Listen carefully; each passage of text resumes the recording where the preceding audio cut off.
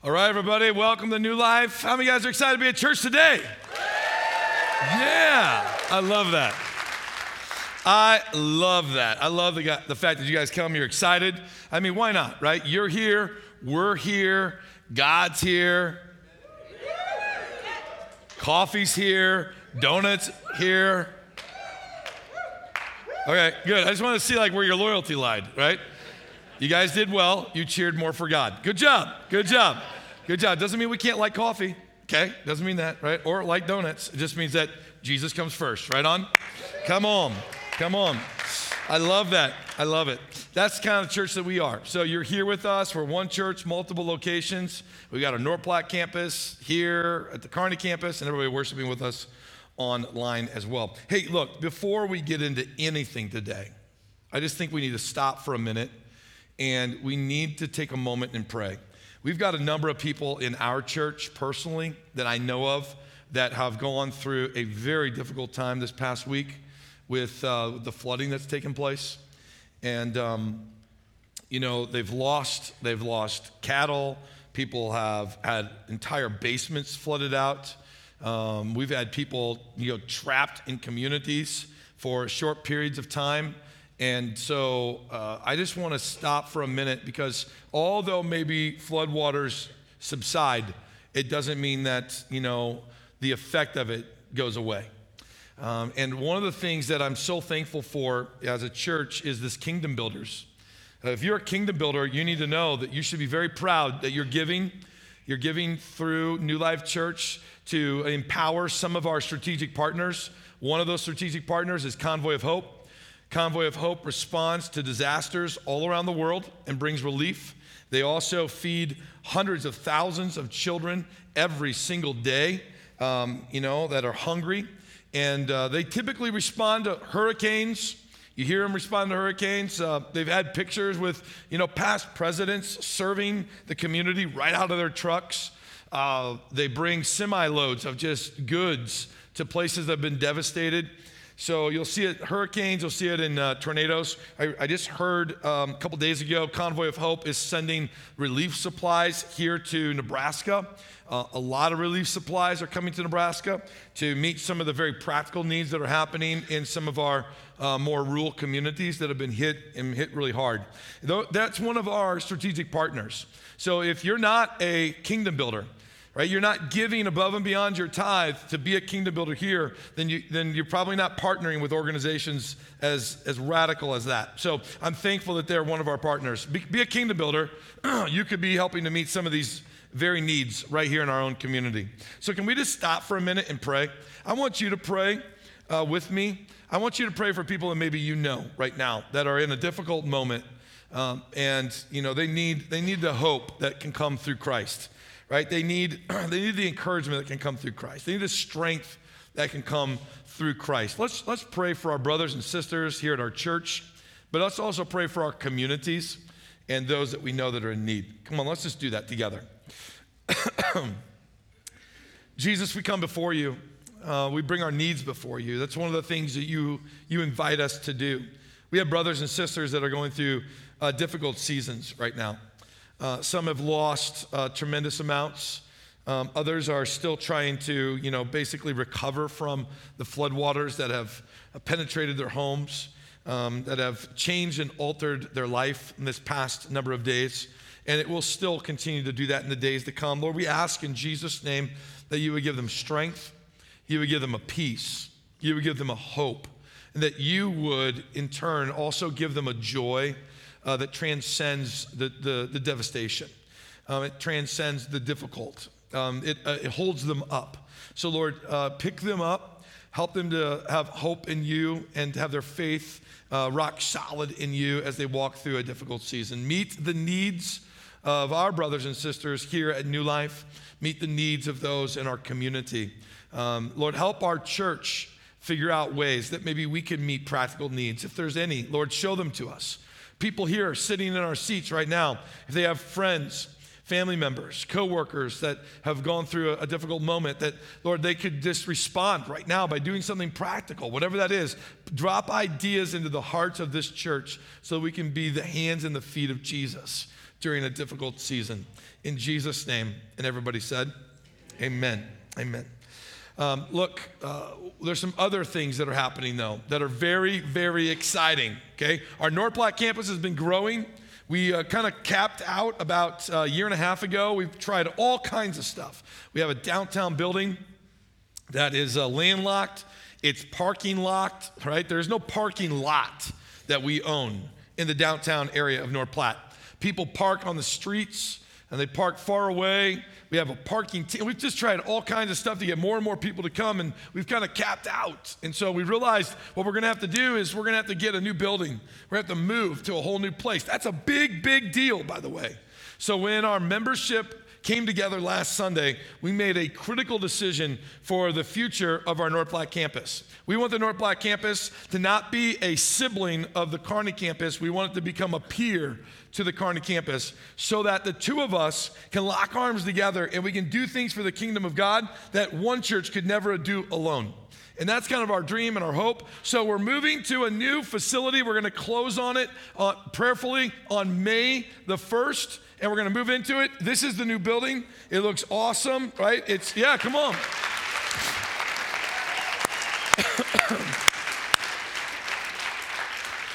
We use about 8,800 square feet of space at the North Platte campus. This whole building's 50,000 square feet. We're going to use half of it. We're going to use 25,000, and the other half is actually leased out to two other tenants, and we're going to let them build God's kingdom by paying their rent. Yeah. That's how we're going to do it. So thank you to the two of you that are in there, and may God bless those businesses and the future ones to come so that we can keep reaching more people. That kind of square feet, guys, is going to allow us to reach hundreds and hundreds of more people. So here's my challenge to you in North Platte. Look at me. Look me in the eye right now. Look me in the eye. You got a lot of work ahead of you. We're for you. We're one church in multiple locations, but we're dreaming big dreams that hundreds, if not thousands of people come to know Jesus as their Lord and Savior in North Platte. All right? Come on. Yeah. It's a new day, people. Keep tithing. Okay, so let's talk about some other things. This series that we're in, the Lord's Prayer. Have you ever wanted something like really bad? You just had to have it, okay? You wanted it, you had to have it, but when you got it, it wasn't exactly what you thought it would be.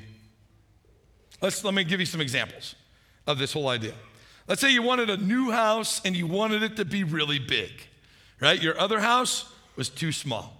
So instead of just incrementally getting a house that's larger, the next step, you went like 3 or 4 or 5 steps beyond that because you just wanted a really big house, okay? And you justified it for all kinds of reasons.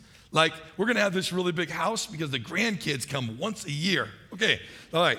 So you had your really good justification. You bought the really big house. It's exactly what you thought you wanted until you got into it. And then the tax bill came.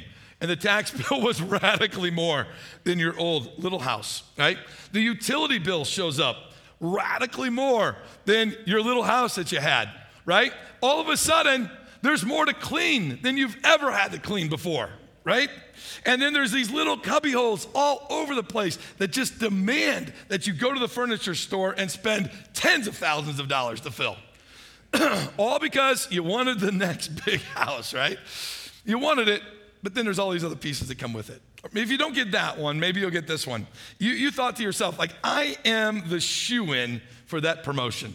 I deserve that management job. I'll do a way better job than the last manager. I am overqualified for the position, right? And then you get the position only to find out it's more stress, it's longer hours that you have to work, and it's unrealistic expectations that you have to meet.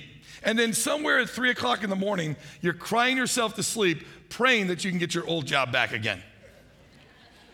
Right? Are you catching my drift here? Things you really, really wanted, and then you got them, and they weren't exactly what you thought. If that one doesn't make sense to you, maybe this one will. Marriage. I'm not talking about the 30-year-old marriage. We got it all figured out when we've been married for that long, right? I'm talking about the new marriage when, you got this fairy tale idea of what marriage is gonna be. It's gonna be like dating every night. Conversation is always just gonna be spot on. We're never gonna fight. We're always going to encourage each other. Sex is gonna be great every single night. We're never gonna be tired.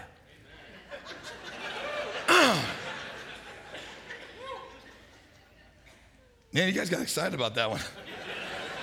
And that's one of the reasons why we say this service is for, teens and adults. Well, really, teens, don't listen to what I just said. Marriage can be difficult, man. It can be difficult, right? It doesn't every day isn't just this fairy tale thing. And so we go into it with these ideas, and then we have to learn what it's really like to live with another person. And we have to learn what it's like to give up some of our little, stupid things that we do that they don't like, and we have to let it go.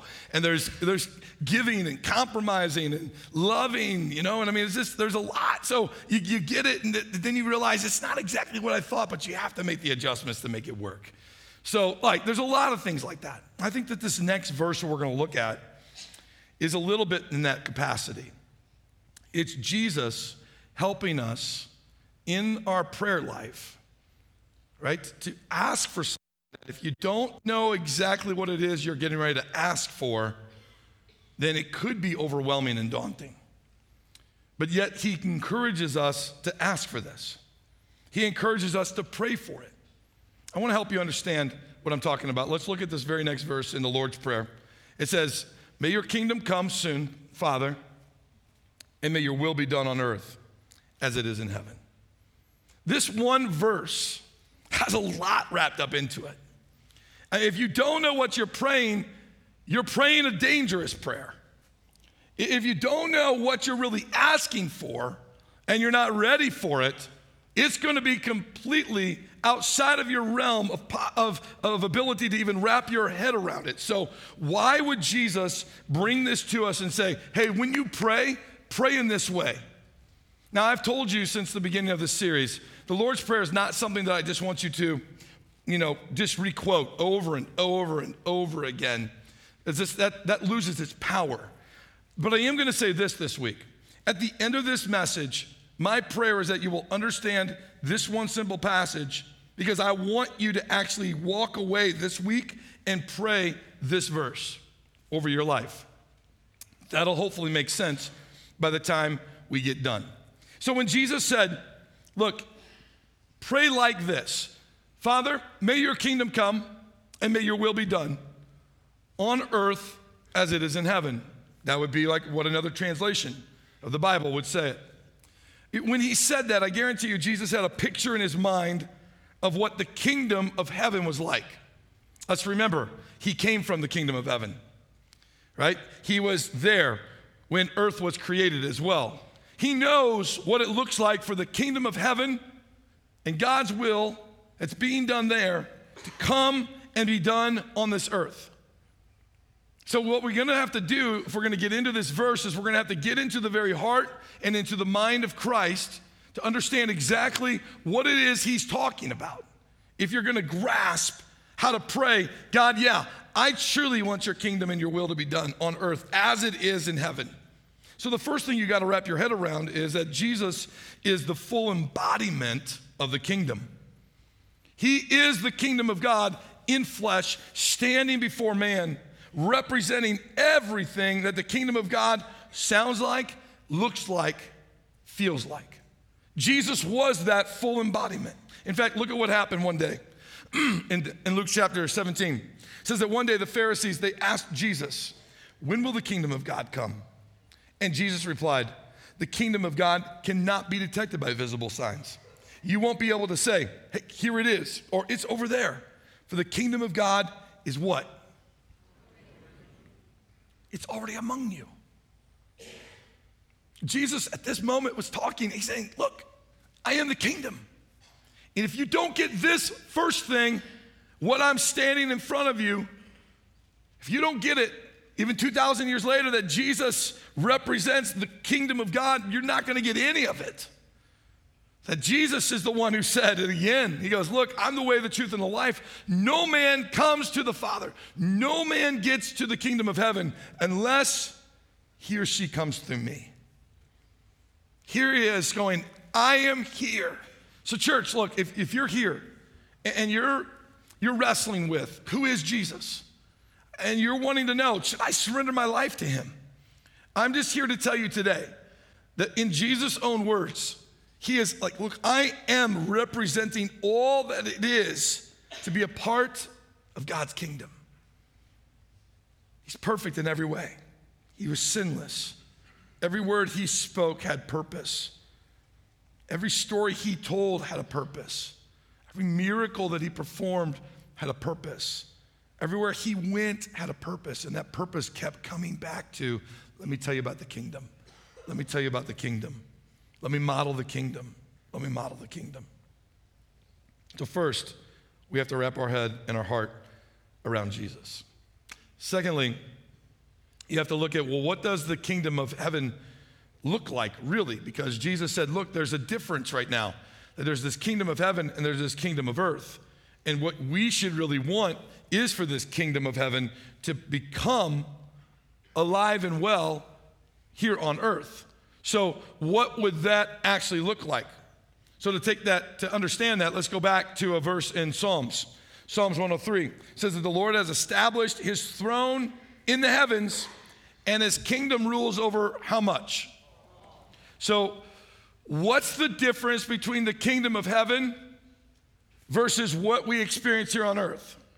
Well, right now, everything in the kingdom of heaven is ruled and dominated by the authority of the king, the theocracy of God, his rule and his reign.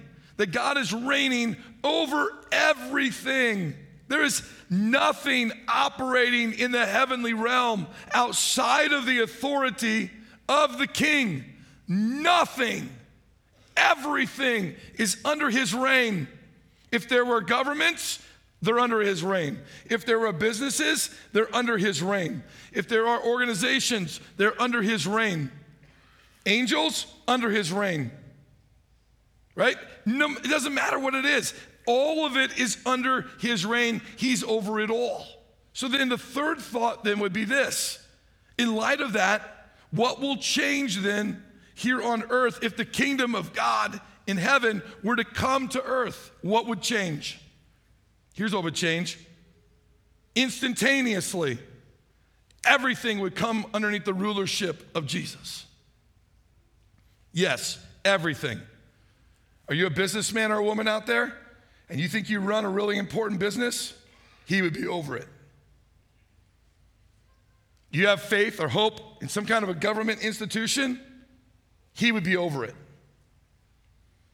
He would rule everything. Everything would come back to him.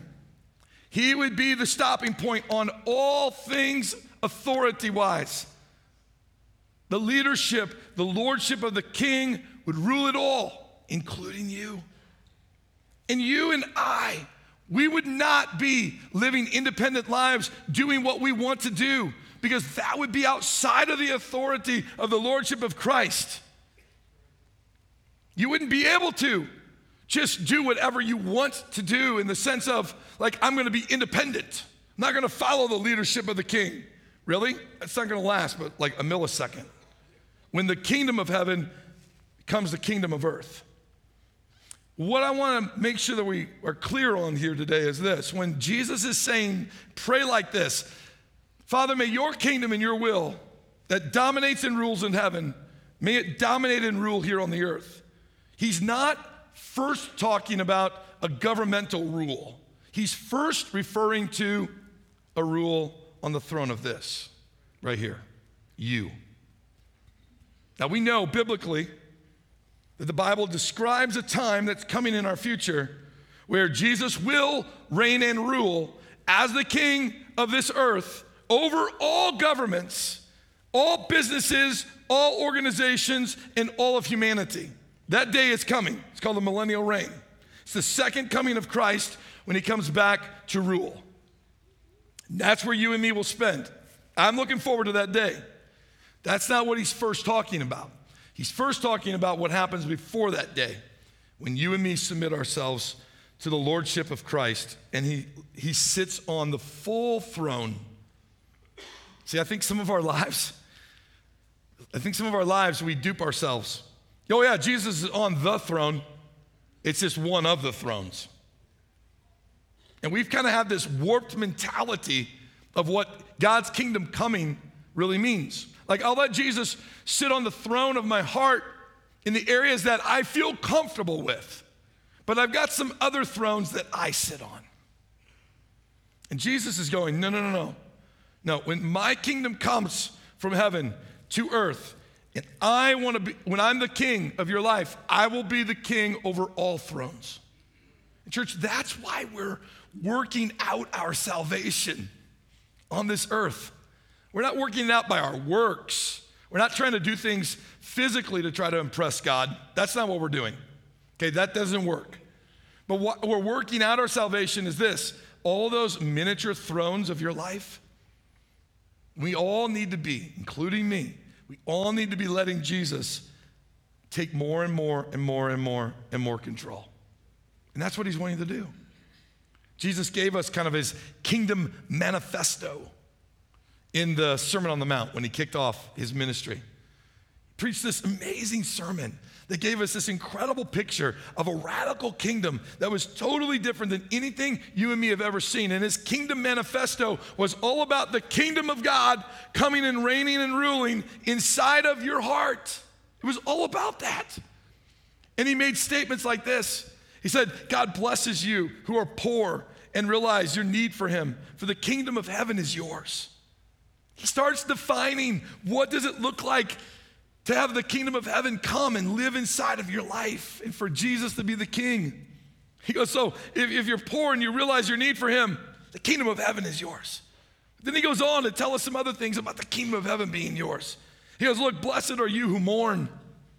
Blessed are you who are humble. Blessed are you who hunger and thirst for justice. Blessed are you, right, who seek after mercy, who are merciful. Blessed are you whose hearts are pure. Blessed are you who work for peace. He went on, he even said, blessed are you who are persecuted for my name's sake. But then he flipped all of it on its head. And he goes, but woe to you. Sorrow awaits you who are rich.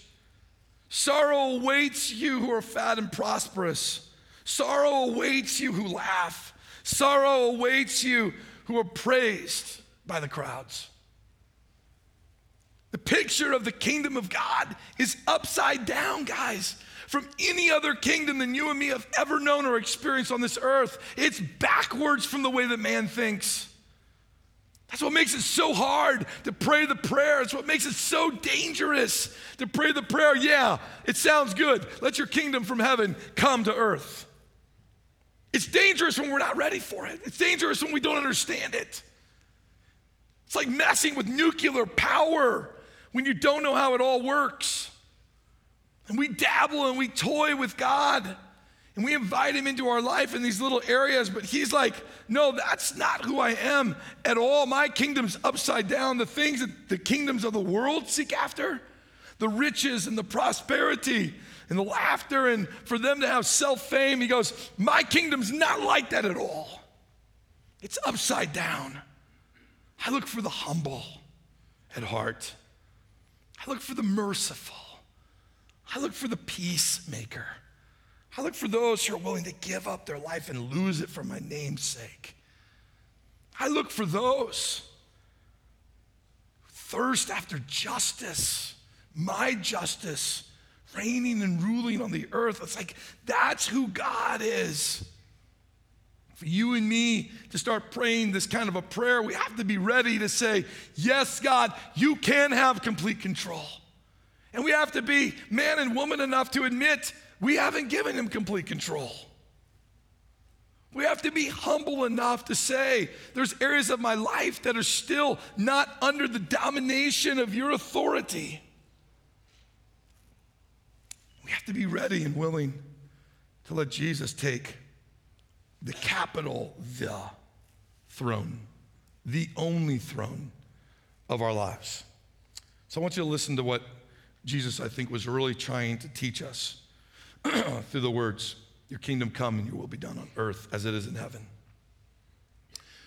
I look at this and I see Jesus saying this. Jesus was teaching us to stay in an attitude of surrender.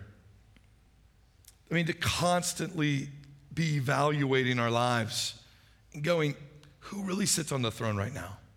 Yeah, but who sits on the throne now? And the next time I'm in a business meeting, who sits on the throne? And the next time I'm looking at my 401k, who sits on the throne? And the next time I'm in the doctor's office and I'm looking at my medical issues, who sits on the throne?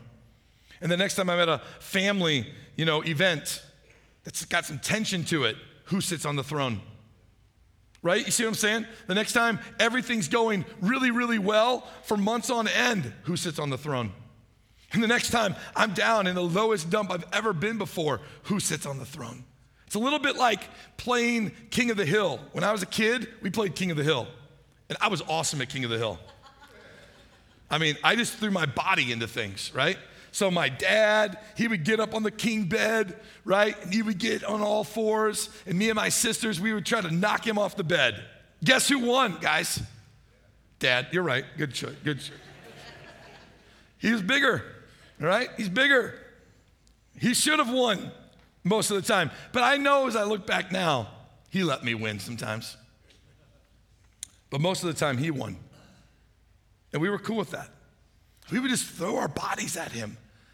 I mean, if I could have jumped up on his dresser and off, onto him, I would try to do all kinds of that WWE wrestling stuff, like, boom, right? Coming down on you, like, all out like this. Man, the worst gift, along with this idea, the worst gift I ever got as a kid was when my grandmother bought me and my dad boxing gloves. That was the worst gift ever. Because then we used them, and then I didn't like getting punched in the face. I'm just saying. I didn't like it. I liked my friends coming over, right, and going, hey, you guys want to box my dad? I loved watching that happen. That was awesome. Like, I would manage that ring any day, right? So King of the Hill, like, who's going to be on top? Who's going to win? And it was right for my dad to win. You want to know the secret? Okay, here's one of the secrets. Secret to your spiritual life? Let Jesus be the king of the hill more often than not. Because we're human. And there's going to be times where you're going to kick him right off the king of the hill. You're going to knock him right off. So while we're living, we should have the similar attitude as the Apostle Paul had. The Apostle Paul had an amazing attitude about life. Whether he was in prison or he was a free man, he had an incredible attitude about it. In fact, he wrote these next words from prison when he said these words in Philippians 1. He says, for to me, that means it's just about me. Living means living for Christ, and dying is even better. Look, I've heard this scripture preached a lot. I have not heard a lot of people talk about living means living for Christ. I've heard a lot of people mention it as dying is better. And I'm like, okay, yeah, I get it. Like, to die is the gain when you're a believer. To die is to be with Jesus forever, all right? But I don't get to choose when I die.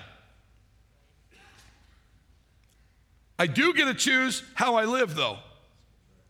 So to live, what does he say?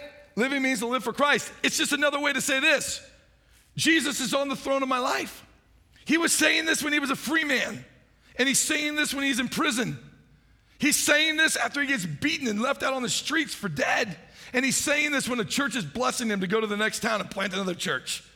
He's going, look, to live is to live for Christ. I want every minute of every day to be maximized for the King of Kings. And Paul's going, I'm all in. It's an absolute. There's no argument about it, right? There's no turning back. Like, I am for Christ every minute of every day. That needs to be our attitude. So, here's my encouragement. Surrender to Jesus every day. Every single day. This week, I want you to pray this prayer. Jesus, may your kingdom come and your will be done in my life as it is in heaven. Just change it. Instead of this earth, change it to you.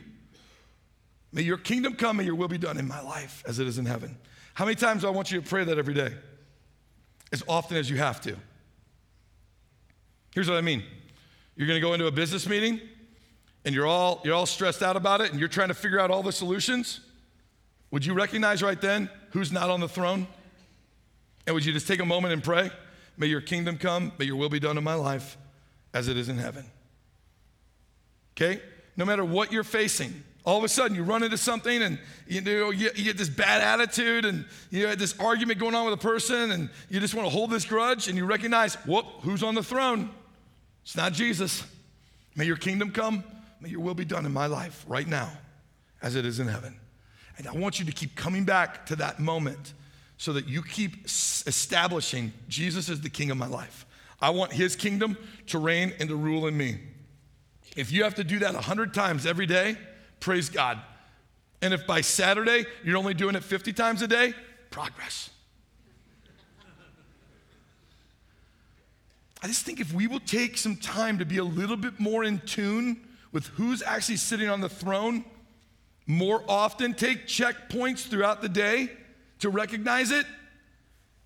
It's like going to the chiropractor, you just keep getting aligned, and the muscles keep getting stronger and stronger and stronger, and the habit of who sits on the throne becomes something that you're more aware of. Surrender to him and let him have his way, church. Here's the second thing I think he's teaching us. I think that Jesus was teaching us to constantly be aware of those who still need to surrender to him. The church, you and me, we're like a colony of the kingdom. We represent the king. We have a colony here in Kearney. We have a colony in North Platte. There's a colony down the road at another church. We've got these colonies of the kingdom, and we represent the king in our actions and the way we love one another. Jesus is the one who said, look, the world's gonna know that you're my disciple, that you live underneath the lordship of the king by your love for one another, church. By the way you treat each other, by the way you meet each other's needs, by the way that neighbors pull up periodically and they see this house with all these cars in front of it and they're wondering to themselves, why is it that people meet at this house every single week? And then they find out, oh, you kind of run a life group there. Like people from your church actually like to get together. That's awesome. They see you out serving like the group that went out to the Jubilee Center and served a couple of weeks ago. Way to go, guys. They see you finding needs because of these high waters that have happened, and they see you going and meeting the needs. We're not doing it so they see us, but they're gonna see it. You're like a colony, you're a representation of it. Jesus said it this way. In John 8, he goes, Jesus spoke to the people once more and he said, look, I'm the light of the world, and if you follow me, you won't have to walk in darkness because you have the light that leads to life. I'm one man who's thoroughly excited that Jesus did that in my life. Amen? He doesn't leave it there though. He turns around in Matthew 5 and he says this, you now are the light of the world, like a city on a hilltop that cannot be hidden. That we are the people that are supposed to let our light shine like a flashlight in the midst of like the most difficult storm you've ever been through that hits at 3 o'clock in the morning and all the lights are out. A flashlight could save your life. It could lead you downstairs into that little spot where you want to take shelter because a big tornado's coming. And in the midst of 3 o'clock in the morning and all the lights are out and you're in a room with no windows, it's amazing how a little light in a very dark space can make a really big difference. It can make people feel better. It can make people have more security. It can calm people's emotions. That's who you are in this world. We live in a really dark world. It's amazing how a little bit of light in a really dark world can make a really big difference. And that's what God wants to do through your life. So can I encourage you? Let the light of Jesus shine in your life through your surrender to the King, letting his kingdom come from heaven to earth in your life. Let your light shine in such a way that it makes it hard for your friends, coworkers, and neighbors to go to hell.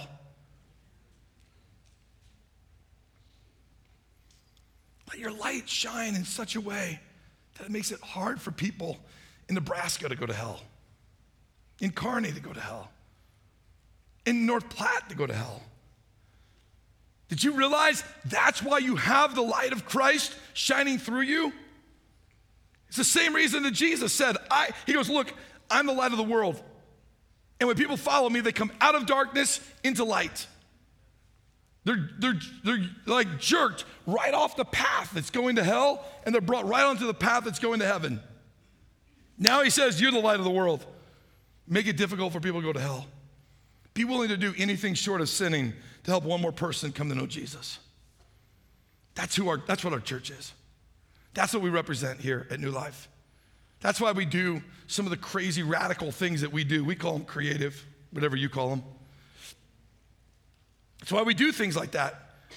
We're trying to make it hard for people to go to hell in our town, and we're willing to do anything short of sin to lead one more person to Jesus. So in your life, I guarantee you, there's some miniature thrones that need to be surrendered to God. This morning is the moment. Would you stand with me and just bow your head?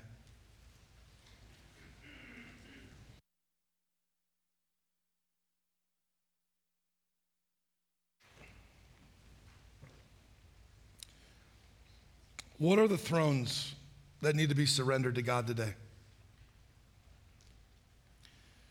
And I want you to say them to God as we pray here in just a second. What are those thrones? What part of the value of the kingdom of heaven do we lack here in earth that needs to rule your life? What are some of those values? A passion for the lost, a willingness to risk everything for one more person to come to know Jesus. What values need to change? What miniature thrones of your life need to disappear so that Jesus can be the king over it all? And as we pray, would you just bring that to the Lord today? Jesus, we recognize that, Lord, you are the king over all of the heavens. And you invite us to pray a very dangerous prayer, but a prayer that could radically change our life. And it's a prayer that invites your kingdom to come here on earth and to have your way in our life. Lord, that's exactly what we want to do at this very moment. We recognize that we all too often have multiple thrones. Multiple thrones. You sit on one of them, but you want to sit on the throne over it all. May we elevate you as we lower ourselves. May we humble ourselves, because that's your kingdom, so that you might be elevated.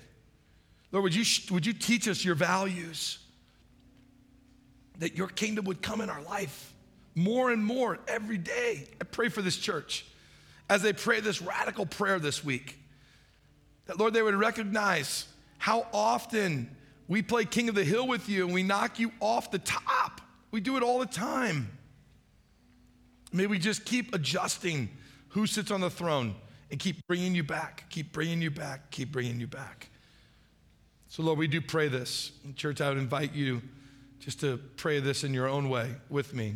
Lord, we do invite you. We pray that your kingdom would come and that your will would be done on earth, in my life, as it is in heaven. In Jesus' name, amen.